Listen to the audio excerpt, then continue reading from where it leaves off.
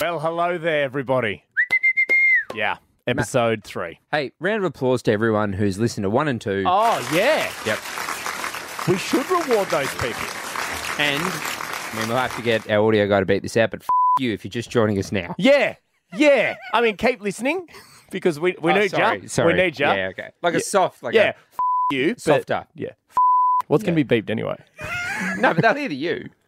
No, but thank you to everyone who has listened. Yes. Big you if you're just joining us now. But welcome. welcome. And also go back to 1 and 2 because technically this is like that TV show Kaleidoscope. You can listen out of order. Doesn't really matter. Yeah, no, it doesn't. I will say... We just need the clicks. The episode 1 was filmed 3 years ago. I think we mentioned that. And then a lot of people have... Just random people we know have come up and goes, geez, that second episode was better. That's because he was in the studio. Episode 1 with Luke McGregor. Still a good episode, and Luke's very good. But we're in different states because it was during COVID. There was time constraints. There was a whole bunch of things. Yeah. But we were very proud of that because that also is the whole reason we got to keep doing them. Absolutely. That's the pilot. That got the green light. Yeah, we were sending it to bosses and the powers that be. Yeah. And they loved it. So we really wanted to share it. And it'd be pretty dog of us to do that interview with Luke. And then it just never... And especially we... I don't think we told him the truth, but we lied to him. Yeah, we said it... We said it was greenlit. we didn't lie to him. Because technically it did become greenlit. Yeah. And we said he was the first episode. Because he's like, who else you got? And we went... Just you for now. Yeah, just if you just focus on yourself being number one. You should be excited about it. And then, I mean, you'll hear later on, but people get pissed off that they're like guest 6, 7, and 8. Luke was done via Zoom. And we've been doing interviews with like other radio shows and like media and stuff. And people are like the interview will finish. Yeah. And then they'll go, why haven't I been asked? I'm like, we just started. This is the third episode. And you don't get any bigger. Exactly. Than this guest. Oh, mate. This is peak Australian comedy. Honestly, the king of Australian comedy. One of the many kings of Australian comedy. But this guy nails it in radio. People ask, how is he still going? You'll hear he's asking himself the same question. Over and over again. Let me tell you that this guest, probably the most... Oh, look, you know who it is because you've clicked on it. It's Dave Hughes, right? It's not a secret. It says the name, right? You've clicked, unless you for some reason didn't read and go, oh, who's it today? Well, sometimes when if you're on a really long flight, 12 hours, and you're just rolling from one to the other, you may not know. Yeah, so we've spoiled it. But I will say that out of everybody we've interviewed, and there's some phenomenal funny people coming up as well for Born Funny, the most resilient of all those people, Dave Hughes. Yeah. Very resilient. It's a bit of a sad story. It is a sad story, but he keeps swinging, doesn't he? He's the Rocky Balboa of Aussie comedy. He really is. He's been told he's not funny for years, but he's still cashing them checks. And let me tell you, the blokes are millionaires. Funny people. An odd bunch, really. Not your usual folk. They've been making us knee slaps since the ancient Greeks. But what makes these real-life jesters tick? Perhaps today we should ask this person. Hey, it's Dave Hughes. Tell me, were you born funny? Look, other people say I was, or I as. Yes. Rob Sitch from The Working Dog, legend of Australian television, apparently told Ed Cavalier that I'm just a natural. That's what he said. Nath, he is one of the country's most iconic stand-ups. And if this bloke wasn't born funny, then I don't know who is. He was the 1988 Dux of the Christian Brothers College in Warrnambool. A failed accountant, he worked as an arbiter, maybe that's why he's vegan. He was a brickies labourer, but then found comedy at the age of 22 in Perth, and from there has become one of the country's most successful comics, co-hosting some of Australia's biggest radio shows like Melbourne Nova Brekkie, Drive on Kiss, Drive on Hit, now Sydney Breakfast on Today FM. He's had about 1 million TV shows, including the host of The Project at one stage, The Masked Singer, and Hughesy, I Have a Problem. Please welcome to Born Funny, Dave Hughesy Hughes! That was a great introduction. I mean, the introduction could have gone a lot longer, but and that's just the way it is. But I'm a short intro guy. Whenever I'm getting introduced on stage, I say keep it short. Yeah, you don't need any foreplay or anything. Just let me get out there. Yeah, right. I say they know who I am. Just go for it. I'll be honest, it was probably the easiest intro to put together because, we knew a lot of this stuff. Can we say we grew up listening to Hughesy on radio? Or How old are you? 29? Yes, you can. Yeah, okay, cool. Absolutely. So I've been doing full-time radio in this country since 2001. So how old were you guys then? I was 11. I was born 89. So, yeah. 12, yeah, maybe. 12, yeah. Yeah, around. Born in 11. 89, the year after Hughesy was Ducks. Yes, Yeah. it was the worst year in the school's history, and that is not a lie. For me, being Ducks that year was a real blow to the school because I got my results, my Year 12 results, and I was disappointed because I dreamed of becoming a lawyer at that point because I'd been watching a TV show called LA Law, which you can Google that if you like, but it was a big hit in the 80s. Yeah. And all those lawyers had hot girlfriends, so I wanted to be those guys. Yeah. So, and I did not get the marks to get into law. Right, okay. But I was still Ducks of my school. I feel like Suits had the same impact on me. Oh, really? Yeah. They studied law, though. I studied law, yeah. Who studied law? I did. You studied law? Yeah, studied law, even Did got you the degree. pass it? Yeah, I mean... so many comedians and comedy, like radio people, who did law. So many. Waste of time. What an absolute waste of Do time. you think there is a reason is there any similarities between law and comedy? I think egomaniacs, I think. And like Absolutely. me, and I was like you, but I didn't get enough marks to get into law. But I did study, I did business. I did IT, true story. 1989, the year you guys were born. Yeah. Yeah, I actually I got a scholarship. So my marks got me into a scholarship to do information technology at a university in Melbourne, and that was the first year they offered the course. And if you know your history, the internet really started in 1990. Yeah. So I could have, if I had kept at that course, been Bill Gates right now, Zuckerberg. Imagine that. And be Hughesy. really rich. Yeah. And I'm done well, don't get me wrong. But now he's incredibly poor. It's Proper rich. Yeah. So you guys you were born when the internet started. Imagine that. It could have been Hughes' book. That's what I... Hughes book. Insta Hughes. Absolutely. It's not Zuckerbook. But we know what you mean. No, yeah, So, exactly. Hughesy, going back to school. You were born the same year as Taylor Swift, by the way. Yeah, the 89 World Tour. You went to that, didn't you? Yeah, I went to that. I saw Dallas is really impressive. I saw the 89 World Tour twice, saw it in Brisbane and Sydney. Exactly the same. Like, I'm talking down to the second. Oh, yeah, right. So no impro. No impro. Like, there are bits that you thought were improvised, but when I saw the second performance... What, the banter in between? Or? Yeah, banter in between. So the exact same banter. Exactly the Like same she's reading banter. off auto cue. Yeah. Like she would just enter the word Sydney instead of Brisbane. Really? Really? Yeah. Well, it's worked for her, though, isn't it? You can't do you do knock much- her success. I mean, we were going to go... Yeah, she's going all right. We were going to go school, but We should do a chat with Taylor. Why are we wasting time with Hughesy? Hey, Tay. This is you more can do funny, it, mate, If not- she's in, if you get, I'll walk. If you can get her on the phone now and she's available, I'll go. She never I'm out. answers. She I'm out. never answers. Hughesy, when you're doing stand-up, do you do much, like, improv, or you've nailed it and you've sort of... No, I do improv because I've got to get better at organising. So I was just on stage in Adelaide on Saturday night, and I'm like, I had months to organise the gig, and I'm like, I'm backstage before. I actually caught up with a few other comedians, Tommy Little, Pete Hallier, and Dave Thornton they were at a pub sinking beers just before, and I was like, guys, I haven't got time to be here. I don't drink, but also I haven't organised the show. Yeah. I feel like you're lucky though, Hughesy, because you're one of those people, and people, correct me if I'm wrong, but when you walk out, people start laughing. Yeah, not necessarily. I tried some new material the other night and that didn't happen.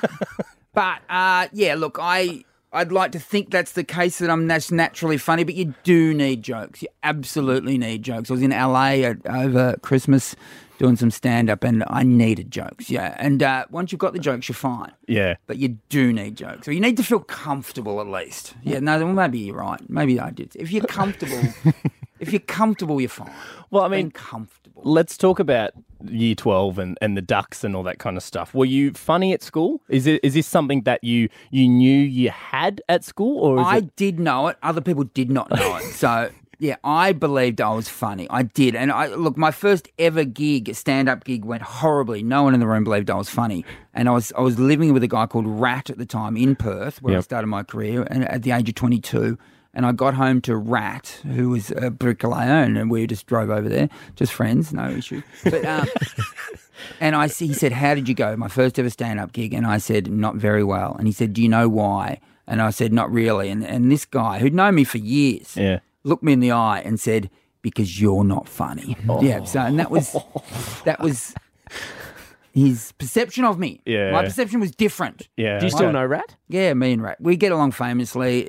I think he's admitted he was wrong. I was about to say, yeah, what does he say now? He goes, I don't know how He's you've still done sticking it. to it. He goes, no, you know what? I know you've had success. I still don't think you're funny.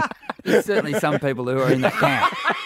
but I think Raph thinks I'm funny. Actually, I don't know. But yeah, back to year 12. Yeah. There was one moment.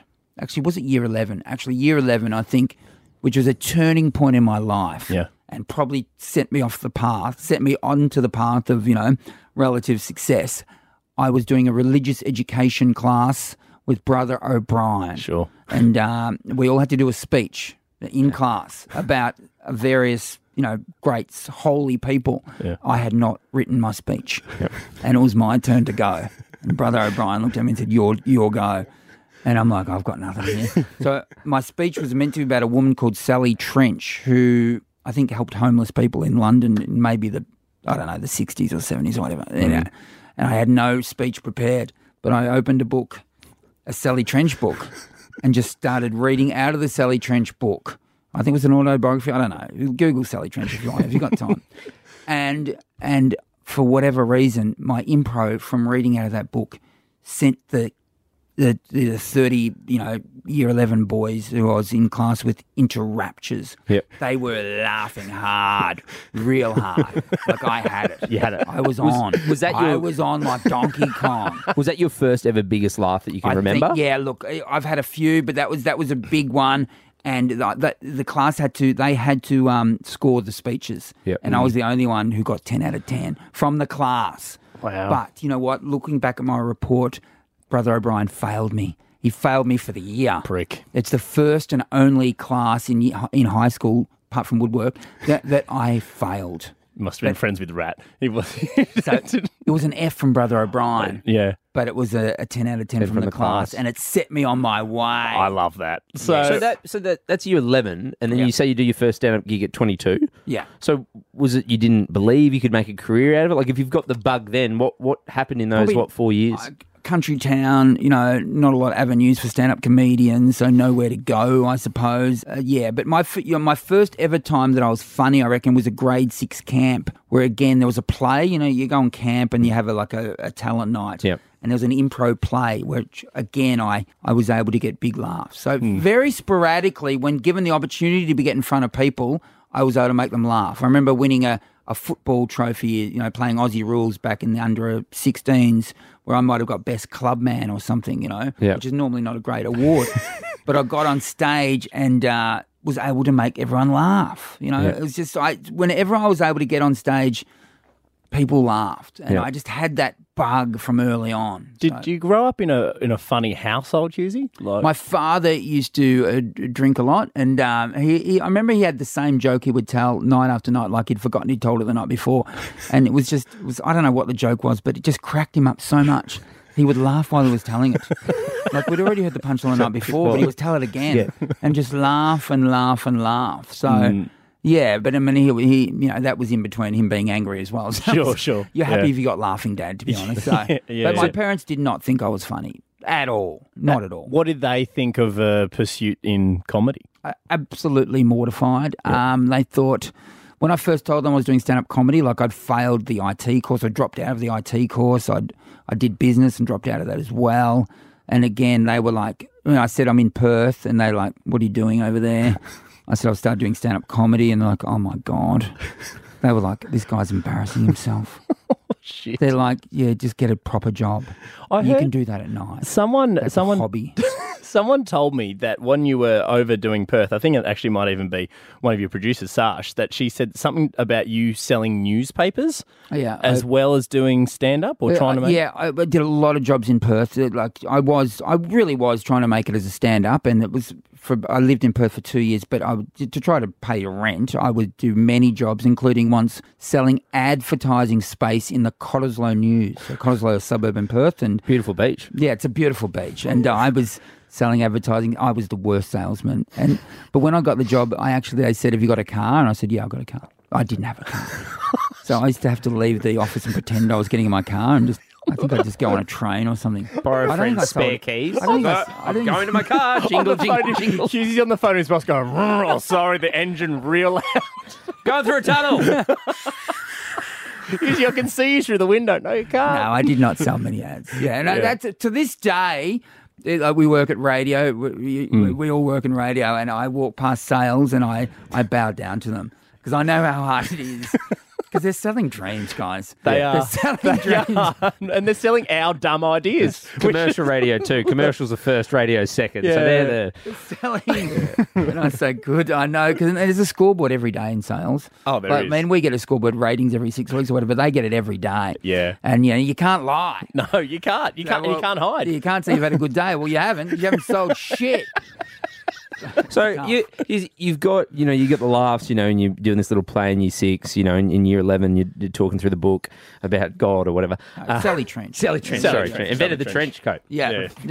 And it just doesn't sound like then your family, like they're like, you can't sort of shoe this. Was there anyone around you that was sort of like bigging you up going? No one person. No one at all. So is there something? No one believed it. Well, I mean, look at you now, Hughesy. I don't want to get you real sad here. Believed in me. Right, so. No, but how did you? He actually does have a car now, which is good.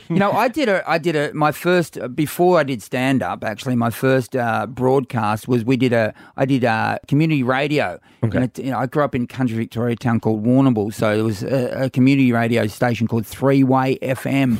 And I booked in to do a show, actually, so I had to write a letter or something, which is a big effort for me. Yeah. So it was a 2-hour, it was 11 till 1 a.m. maybe, or 9 till 11 or 11 to 1, I can't remember, on a Friday night. I thought I could do radio. So I booked in and no one else wanted to do it, so they agreed that I had a slot. Yeah. And I remember being in the pub on a Friday night. I don't drink at all anymore, but back then I drank a lot. And on a Friday night, I remember being in the pub going to my mates, guys, my radio show's starting. They said, what? I said, I'm doing a radio show. They said, when? I said, I think it's tonight. And they said, and I had to get once. Strangers gave us a lift because we were drunk. So they gave us a lift to the radio station, and we turned up drunk to do the radio. And then the guy doing the shift before us, he was about to leave us, you got to stay. Yeah. And he said, why? I said, because I don't know how to use this panel. So how old were you then? I would have been 20 probably then. So that was my doing any stand-up? Before stand-up, I did a radio show. Yeah. Does that exist? Do you have that audio somewhere? Oh, no, I don't know if it exists. But so it was radio. So between 9 and maybe 9 or whatever, we were drunk. So, and then the guy... Doing any codes, obviously. Yeah. And so we did, I think we did about 2 or 3 shows before we got sacked. Yeah. So, and we got sacked because it was every Friday night or maybe once a fortnight, I can't remember, and one night a security guard turned up and we were drinking beers. And that wasn't cool, apparently. We weren't meant to drink beers in the studio. I don't think you can drink them now. I remember when we started. We hide them under the desk. we got reamed when we did community radio that time. There was a station manager, Hughesy, and her name was June. She would have been 340 years old. Yeah. And it's the first time we'd ever kind of done radio. And it was to our DJ, Burwood. It was Burwood FM. And we did this, what was it, 2-hour shift or whatever? I think it was 4-hour shift. And there were no phones. And there was no phones. So we were just talking. I think it went to like Burwood Library and there was 3 ladies called Betty listening. Anyway, this woman comes in June after she'd smoked 400 cigarettes and she goes, you two are having too much fun. Radio's not for you. You're not treating it, you're not serious. You're not treating it seriously. When the letter that I got sacked, and I honestly thought it was the end of my career. I thought the radio dream's over. I honestly did. And the letter, it said you were drinking beers in the studio and you talked about the size of an elephant's, penis. Yeah. And it was I talked about my own penis last night on the show. Yeah. An elephant, I don't know. It was like late night. Yeah. Community radio on a Friday night. Can't we talk about the size of an elephant's penis? I thought it was tasteful. Yeah. What was the size out of interest? It's big. Yeah, they're big. They're big. Yeah. I've never seen one, but I imagine it's no, they're big. Quite large. They're really so big. How do you and this? So no one believes in you, right? Yeah. Daniel, it's a great movie, by the way. If anyone out there wants to make the tape history. How do you keep going? Are you having conversations with yourself? Are you putting the noise out there? Yeah, so this is while I was doing that radio show and drinking and I was still going to university, I'd actually quit the IT course after 6 weeks before you had to pay HEX. Yeah, that's right. So I thought, I don't want to pay HEX. Great loophole. So I'm just quitting. So I quit that career. Went back, worked at an abattoir in my hometown and started, and then started a uni course in my hometown. There was a local university for anyone who couldn't get any other university. It's Deakin University. Everyone at Deakin's going, what the man? No, they know. A lot of my mates went there. We went there together, and some of them are still my accountants to this day. It took about 7 years to finish their accounting degree. But and I started that accounting degree, and I failed that as well. But in my I remember failing this. So second year of uni, doing accounting. hit the wall, just couldn't be bothered. First year I got through a year because first year of uni you can be a full-time bong smoker and get through first year uni. You don't have to do anything really. But second year you actually have to work a bit. So it didn't work for me. And I remember failing this exam thinking I've got no idea any of these questions, definitely going to fail. But as I was failing the exam, I remember thinking, you know what, I want to do comedy anyway. So that's a definite thought I had. I want to do comedy anyway. And so that dream was strong. Yeah, okay. And it was strong. But I ended up actually stopping drinking and smoking bongs. And I stopped before I started comedy. So for me, I was too drunk and stoned. Once I stopped being drunk and stoned, I was able to focus. And so I moved to Perth with Rat and... Still in the picture. That's good. It's crazy. You like with a bloke who's just gone, you're not funny. Right, and you're not like, I funny. want to Rat the Bricky. He's coming to Perth. Bricky. Yeah. So we drove his Sandman sort of panel van over there. So I remember we hit an eagle on the way and got a photo with this dead eagle. So we're living in this little flat and I thought, I'm going to start it. I wanted to start it. Here I am. I'm a long way from anyone I know apart from Rat. And so I'll fail in private. And so, so I thought I'm going to start. I went to a little comedy club in Perth to do my first ever stand-up gig where no one laughed at all. And there was a big part of my brain going, everyone's right. Rat's right. You're a complete loser. Rat hadn't even told me I wasn't funny yet. He was hours away from telling me. But I walked off stage that first night thinking, you had the bug. I want to keep doing this. No, not that first night. I wanted to kill myself that first night. Do you remember the jokes? Do you remember any of the jokes? I was talking about how I got teased at school, for being like ugly or, my brother's nickname was Frog and I got the nickname Frog as well. And just, I think the whole crowd were agreeing with everyone who teased me, going, you're right to be teased. I remember walking off stage that night and some bloke going, as I walked off, and this little comedy club in Perth, it was at a pool hall. On a Wednesday night, they used to do comedy in the bar next to the pool hall. So you got out through the windows, you could see everyone playing pool. And in the bar, which is probably seats, probably 80 people, it might have been 50 people there. I remember there was no backstage apart from the toilet. So you could go into the toilet for a moment, but then you had to walk through everyone to get out. I remember walking through all these people just silently staring at me. Just thinking, and one bloke said, no, they were right to tease you. Ribbit. The Frog. So and then you bomb, you want to kill yourself, you're not happy. Sorry, Hughesy, Rat goes, you're not funny. Bringing up all these old memories. No, it's good for people. It's a good story. Look where you've come, Hughes. Well, you know what I said to myself? And I'm just reeling, thinking, God, my life's I'm a complete loser and will be for the rest of my life. That's what I'm thinking. Yeah. But I also thought, part of me said, you've got to go back, man. Yeah. If you don't go back straight away, you're not going to do this ever again. So I willed myself the next Wednesday night to go back and do it again. Same night, same time? Same night, same time. So chance you're going to see the same crowd. Same crowd. And just they're going to hate you again. But so I thought, if I don't do it, I won't do it again. Yeah. So I did it and I was so nervous, but I kept my dignity. I didn't lose my mind. The first week, I lost my shit. The second week, I talked about how unfunny I was the first week, and I got a laugh. I didn't get a massive laugh, but I got enough to walk off stage with, and not drown in a puddle of shame. Yeah. But so that was for me a good experience, but it's still not. But it's the third gig that got me. I stopped doing it for about 3 months because it was the stress, or maybe it was less, maybe it was 8, I don't know, it was 6 weeks or 4 weeks, I don't know. Yeah. But the stress of the week leading up to the gig was too much. I thought, I need a break. Yeah. And there was an ad in the paper, West Australian, that said, new comics required. And I thought, well, I'm a new comic. Yeah. I rang the number and it was the same venue. I had no idea. The same venue.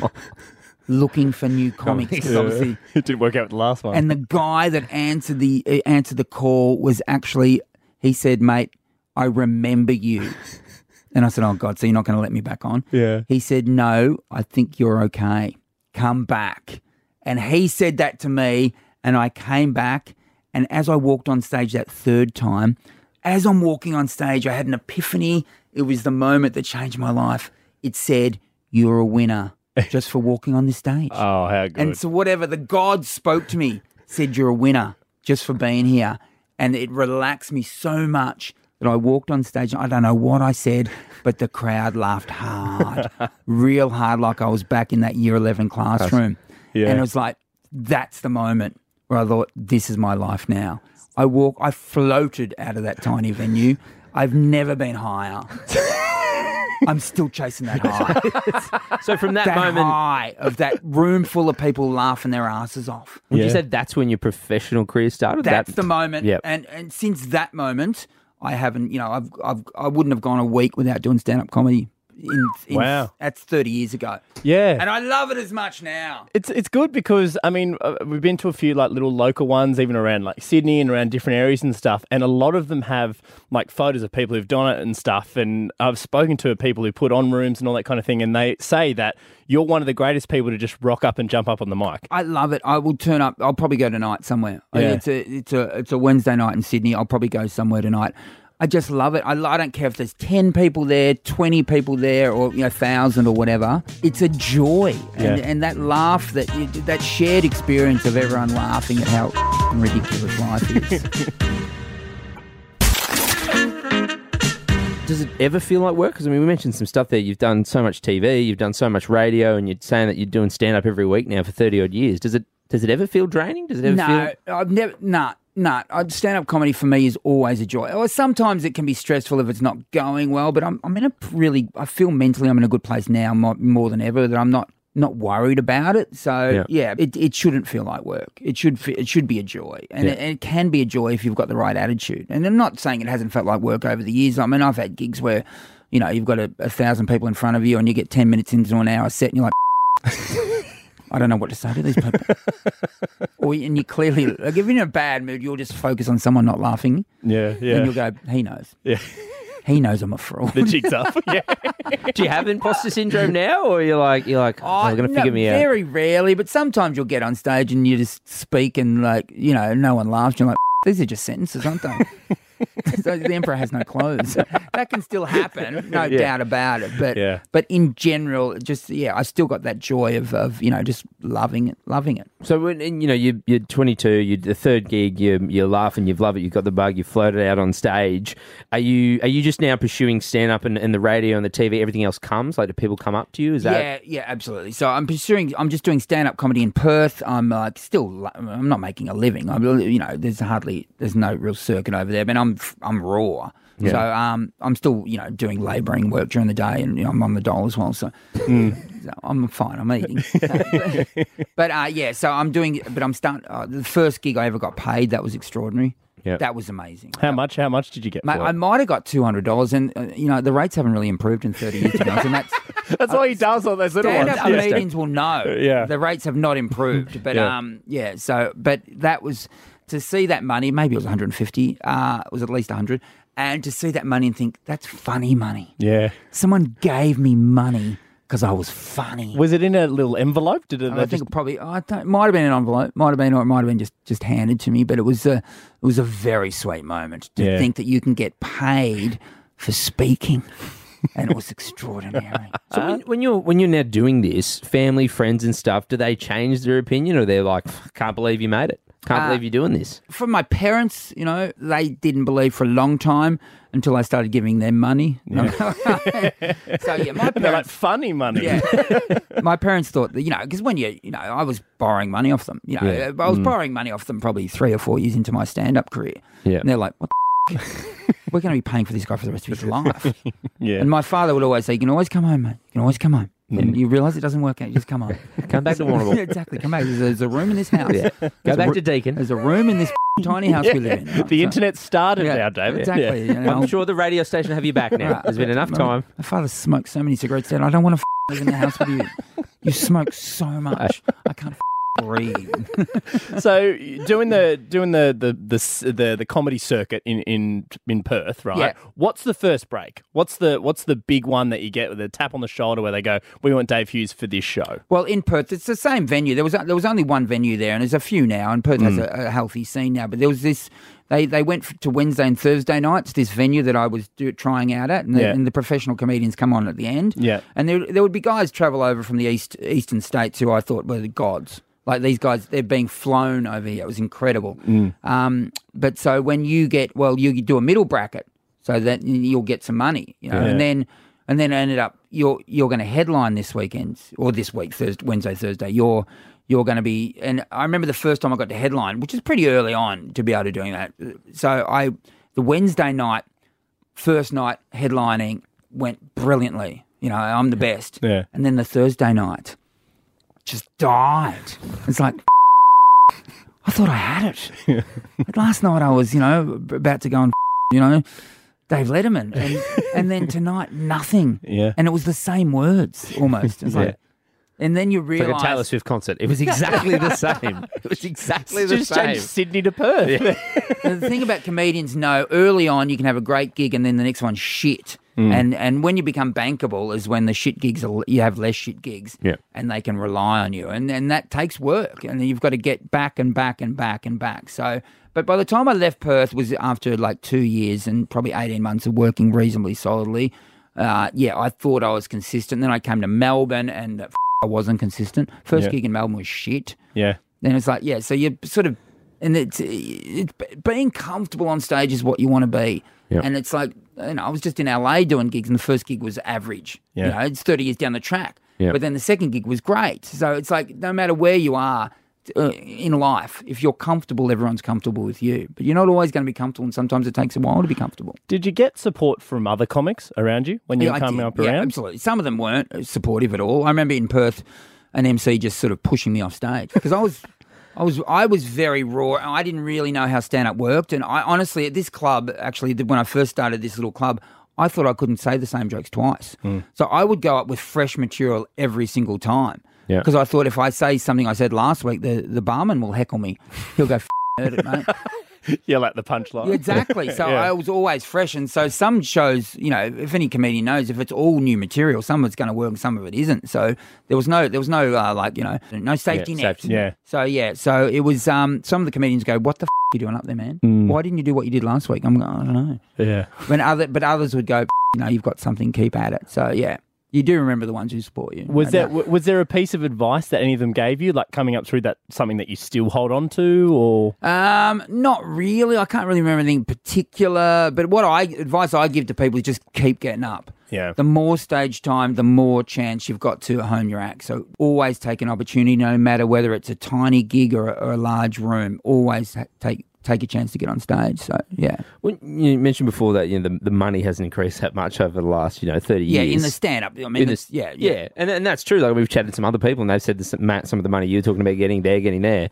Is that why you went into the radio and the TV? Because it's a supplementary... Well, absolutely. In Australia, very hard just to make a living as a stand-up comedian. It certainly was then, and it has changed now where more people are willing to buy tickets to see stand-up comedians. So... Yep. I was given an opportunity on radio. Back in the day, I'd done like community radio in Melbourne, where I was just doing a phone-in on a Friday morning on a station called Triple R, which is a community station, a well-loved community. People still say, to this day, I used to love you on Triple R. Oh, really? I felt like I did the breakfast show. I rang in like once a week. I was on Nova Breakfast for 10 odd years. 15 years. You remember Triple I know. I had a guy watching me play tennis the other day. Afterwards, goes, and he watched for like half an hour. It was weird, but he said, "I used to love you on Triple R." I'm like, that was in 1999, 98. That's a long time ago. Yeah. So anyway, so it went from there and then got an opportunity to do Nova breakfast when that started in Melbourne. Yeah. Were you the first show on Nova there? Yeah, we were. Yeah, and that sort of took off straight away, basically. So. Yeah, and then TV happened as well around the same time. I did the Glass House on the ABC, and then I started also to get people turning up to my live shows. So, yeah. But Perth was 93, 94. Yep. Came to Melbourne in 95. Took a little while to get established in Melbourne, but ended up headlining in Melbourne pretty quickly. I mean, they had some bad shows, and then went on TV. I did Hey Hey It's Saturday, That's right. TV show, which they replayed only last year, I think. They did a best of Hey Hey over 50 years. Anniversary. And my stand-up was the one they showed, so and I do appreciate that. But that was a real nerve-wracking thing. Live television, doing stand-up comedy. I was still on the dole at the time. Yeah. And this is like 1997, 98. And I'm making no money. I'm on the dole. Yeah. And I talk about Your dad's going, you can come back. So exactly. Got a room. I talk about As he puts out a ciggy. I talk about being on the dole. That was my routine about being on the dole, and I did that, and it was killing at the clubs in Melbourne. But I took that to Hey Hey It's Saturday, and it killed. It killed. It was on TV. You Google it. It was on TV. It bloody killed, and I thought, wow, that went amazingly well. I've made it. And then still no one turned up to my show. So it was not till 99, which is a year or two later, where it really kicked in. And then, and the radio started 2001 and TV started 2001 regularly. And, so here we are today. How did you find performing, like, obviously there's a live crowd for Hey Hey as well, but performing to the camera as well? Like, how did you find that from going from a live audience on stage, like a normal stand-up? The pressure was, I was so nervous because also that's a show that, I grew up with. I grew up in the country and that was one of the only shows on, So this is television. There's literally millions, back when people watched TV, there was literally millions of people watching that show on a Saturday night. It used to rate like 2 million people. It was huge. It was huge. And I'm on this show. I was, again, so nervous. I knew it killed. I knew it went well, but I was on a high afterwards. I just couldn't sleep. It ended up being a wonderful moment. How did they approach you for that? Did you have an agent at the time? True story. There was a talent section on that show, which people might remember, or if you didn't Google it, Red Faces. Red Faces, yeah. So Red Simon's the dong. So sometimes people would come on who were good and just do it. Sometimes they'd be bad and whatever. So I auditioned for that. Yeah. And didn't get a call back. So I auditioned twice. And the second time, I bought a pair of moccasins because I wanted to do my routine about being on the dial, which I knew was killing in the clubs. Yeah. But you had to audition in front of one person holding a bloody clipboard. And he was like, he wouldn't even look at me. I'm like, mate, these jokes are funny. And he got a security guard to walk me out of Channel 9.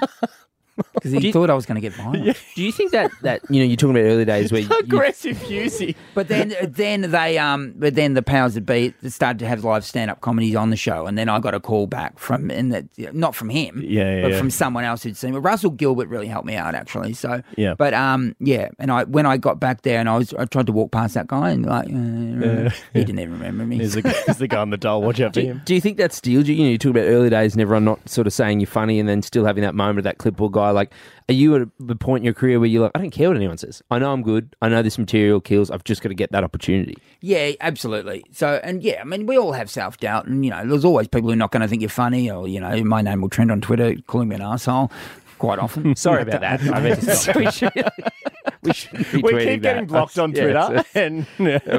I've had people say you're not funny on Twitter, and I wanted to write back, I am funny. And here's my bank account, People think I am. I still think you're still not funny. I can't wait. Do you think... Look at this crowd laughing. Are they laughing? Oh, no, they're not laughing. They're laughing. Is that okay? So Nathan and I always chat about this, right? So you've had a great career, continue to have this great career. Is there just more pressure on you now? Is it tall poppy syndrome? Do people ever go at you just because they're Hughesy? They know who you are. Look, I think so, but I mean, whatever. None of it matters. Honestly, what I've realised over all this time is that none of it matters. Yeah. None of it matters. Did it ever bother you, or you just like? Well, it's bothered me many times over the years, but also people writing reviews saying you're not funny. I'm like, the crowd laugh for an hour. Get yeah. But. And now I realise how ridiculous it was to even care about that. Yeah. And I honestly, right now, I'm in a place, and I've just had this real epiphany of that none of it matters. I actually want to call my stand-up show, which I'm doing at the moment, No One Cares. Yeah. But my management said it's too negative. No one cares. Yeah. No one cares. And it's once you really deeply know that, it's so liberating. Yeah. Because you've got nothing to lose or gain. Do you wish you could tell Warrnambool Hughesy that? Yes. Yeah. Over so many years of thinking, would have I still tried as hard? Probably. I don't know. I love comedy, but the bullshit that goes around it, it doesn't matter. Well, we were talking before the podcast, and we were talking about, in radio, and we were talking about some stuff, and you said, it just none of it matters. Like, if you can, is there a key to that, or is it just time? Is it age? I think it's just having a realization. And like, I'm 52 now, and I honestly think I had that massive realization only about a few months ago. And it's so liberating. You can exist wherever you are at every moment without giving a You can do that. We create the own stress and the thing in our own head. No one else does. Yeah. It's all you. You can actually right now give up on caring. Yeah. And I try to say it to my own children. My wife goes, "What are you doing?" I said, "No, this is worth listening to." My son's stressing about his basketball game, No one cares, mate. Yeah. Well, I mean, let's talk about your family, the kids, your wife, Ollie. Do they find you funny? Is this something, have they ever found you funny? Oh, look, my son has been giving me real attitude over the last few years about, he would watch last year and he would watch me on TV and then sarcastically laugh whenever I did a joke. Yeah. And I said, mate, no, that has to stop. Yeah. I can't have you doing that. How old is he? He's 13. Yeah. He'd hear me do a joke on TV and go, ha ha. No, you're not. It's not Simpsons, mate. That joke is paid for you this house, show right? him the bank account. Yeah, the basketball Shut the shoes you fuck have up. that you're worried about your game. Exactly. That joke paid for Yes, it. exactly. So I've got him to stop doing that. But the thing about, especially my daughters, actually, they just laugh all the time. They are really, I feel like they're wise. They're not getting annoyed about, I said to them the other day, do you get annoyed with your friends? And they say, no. Yeah. I said, what about when they tease you? They say, we just laugh. How are you so wise? Yeah. They seem to just have some sort of, I don't know, maybe. Are they funny? Yeah, they are. Yeah, I've got. Look, hopefully they won't. No, they're all funny, but my youngster's got a real wit about her. Yeah. A real wit. It's like she's seeing the joke in her own ego or anything. Like if I compliment her sister and she'll go, well, how about me? Like in that way. That's good. But as we all know, like I know as a comedian, if another comedian who I'm in the room with gets told they're funny, it kills me. Yeah. I want to die. Yeah. But my daughter's got this way. She'll go to that joke straight away. Which just, humour's the best defence in life. Yeah. You can laugh at your problems. You don't have any problems. She's already able to do that at the age of 10. So, yeah, she is funny. What about your wife? Do you find her funny? Does she find you funny? I think she does. Yeah. She's not a showbiz sort of wife, as in she's never gone for the spotlight. So we've written books together, which have done really well, actually, kids' books. Yep. And I said, let's write another one. She says, I can't be bothered. One of them is called How Not to Annoy Mum, I think, isn't it? Yeah. The How Not to Annoy series has gone well. They wanted, she's a teacher, and the publishing company wanted us to do How Not to Annoy a Teacher, and I really need her input. Yeah. She said, I'm too busy teaching. I'm like, all right. So, these books go well. I can go on the Today Show and talk to Carl Stefanovic about it. You can come with me if you like. She can't be bothered. Yeah. So, yeah. Is that good? I mean, if she's not, hugely in the entertainment world, it's nice to escape from it. She's been great for me over many years, really. Yeah. When I had Twitter wars going during lockdown. I was on Twitter every day, and I was the number one trending topic on Twitter for about 2 years. And it was hurtful, but also people talking about you, so I'm happy. But she actually said to me, why do you need everyone to know your opinion all the time? And after about a year, I said, yeah, maybe I don't need everyone to know my opinion. So I've actually given up Twitter, and life is so much more relaxing. So you don't tweet at all now? No, I don't tweet at all. I haven't tweeted for quite a while. I've got about 700,000 followers who don't seem to miss me. Thank he's gone. Did he die? Dead? Is he dead? So every now and again, I probably should look at it and go, what are they saying about me? But you don't need to be involved in social media. Yeah. You don't. It doesn't matter. Yeah. So, yeah. Anyway, so no, I haven't done it for ages. We were chatting about this again for the podcast as well, and I'd love to get your thoughts on it. The impressions, right? Everyone impersonates you. Yes. Were they doing that at school? Was it an iconic voice then, or it's only since you've become famous or known? No, they weren't doing it at school. No. The voice I've got, I think, is partly from my Warrnambool, my country Victoria background. So I think my brother sounds like me as well. So. Very ochre. Very ochre sound. So it's when I used to play footy, I would apparently when I was playing, I would go through the gears like I was like a car. So when I'm playing Aussie rules, I'd be going. And then I remember one of my mates, Steve Stavros. He said, "Why are you going through the gears?" And then, we're playing footy, shut up. Is this as you're running? As I'm running, I go, And then you stop as you tackle? and I was third person myself, so kick it to Hughesy, kick it to Hughesy. I would say that. So you'd say my name and go, sounds kick like it to Hughesy, and I'm Hughesy. It's his next TV show. And they would kick it to me, because I was just got to kick it to Hughesy. So that bloke over there reckons I should. Do you remember at a point where everyone just starts having a crack at it? At the voice? Yeah. Look, I mean, I know my voice is polarising and some people hate it. I know that. Look, I do remember actually I did a radio show on Triple R before I got famous, and this was in Melbourne. We talked about Triple R already being a very popular. I loved you on Triple R. Yes. Exactly. Yes, yeah, so I know. good on Triple You've R. never been as good as you were on Triple R. Exactly. So good on Two Triple snakes R. alive again. Right? And I was working with a guy who sacked me. One of my co-hosts sacked me. And Just sacked my co-host. And I was the one who put the application in for the show. Yeah. His name's Thomas Bromhead. He used to play a trumpet. He was an accountant, and he was a stand-up comedian. And I was doing a show with him and another guy called Marty Lappin. Shout out to those guys. And one day we used to do every second Saturday afternoon for an hour. Yep. And then one day there was another comedian waiting outside the studio. And I'm like, why is that person here? And then after the end of the show, towards the end of the show, the guy goes, "You're sacked." Like, why am I sacked? This is my show. Yeah. And I remember giving a goodbye speech. Did they sack you live on air? He sacked me live On air? Well, they just went, all right, so this is Hughesy's last show. Round of applause. And you didn't know. This is the other guy outside the studio.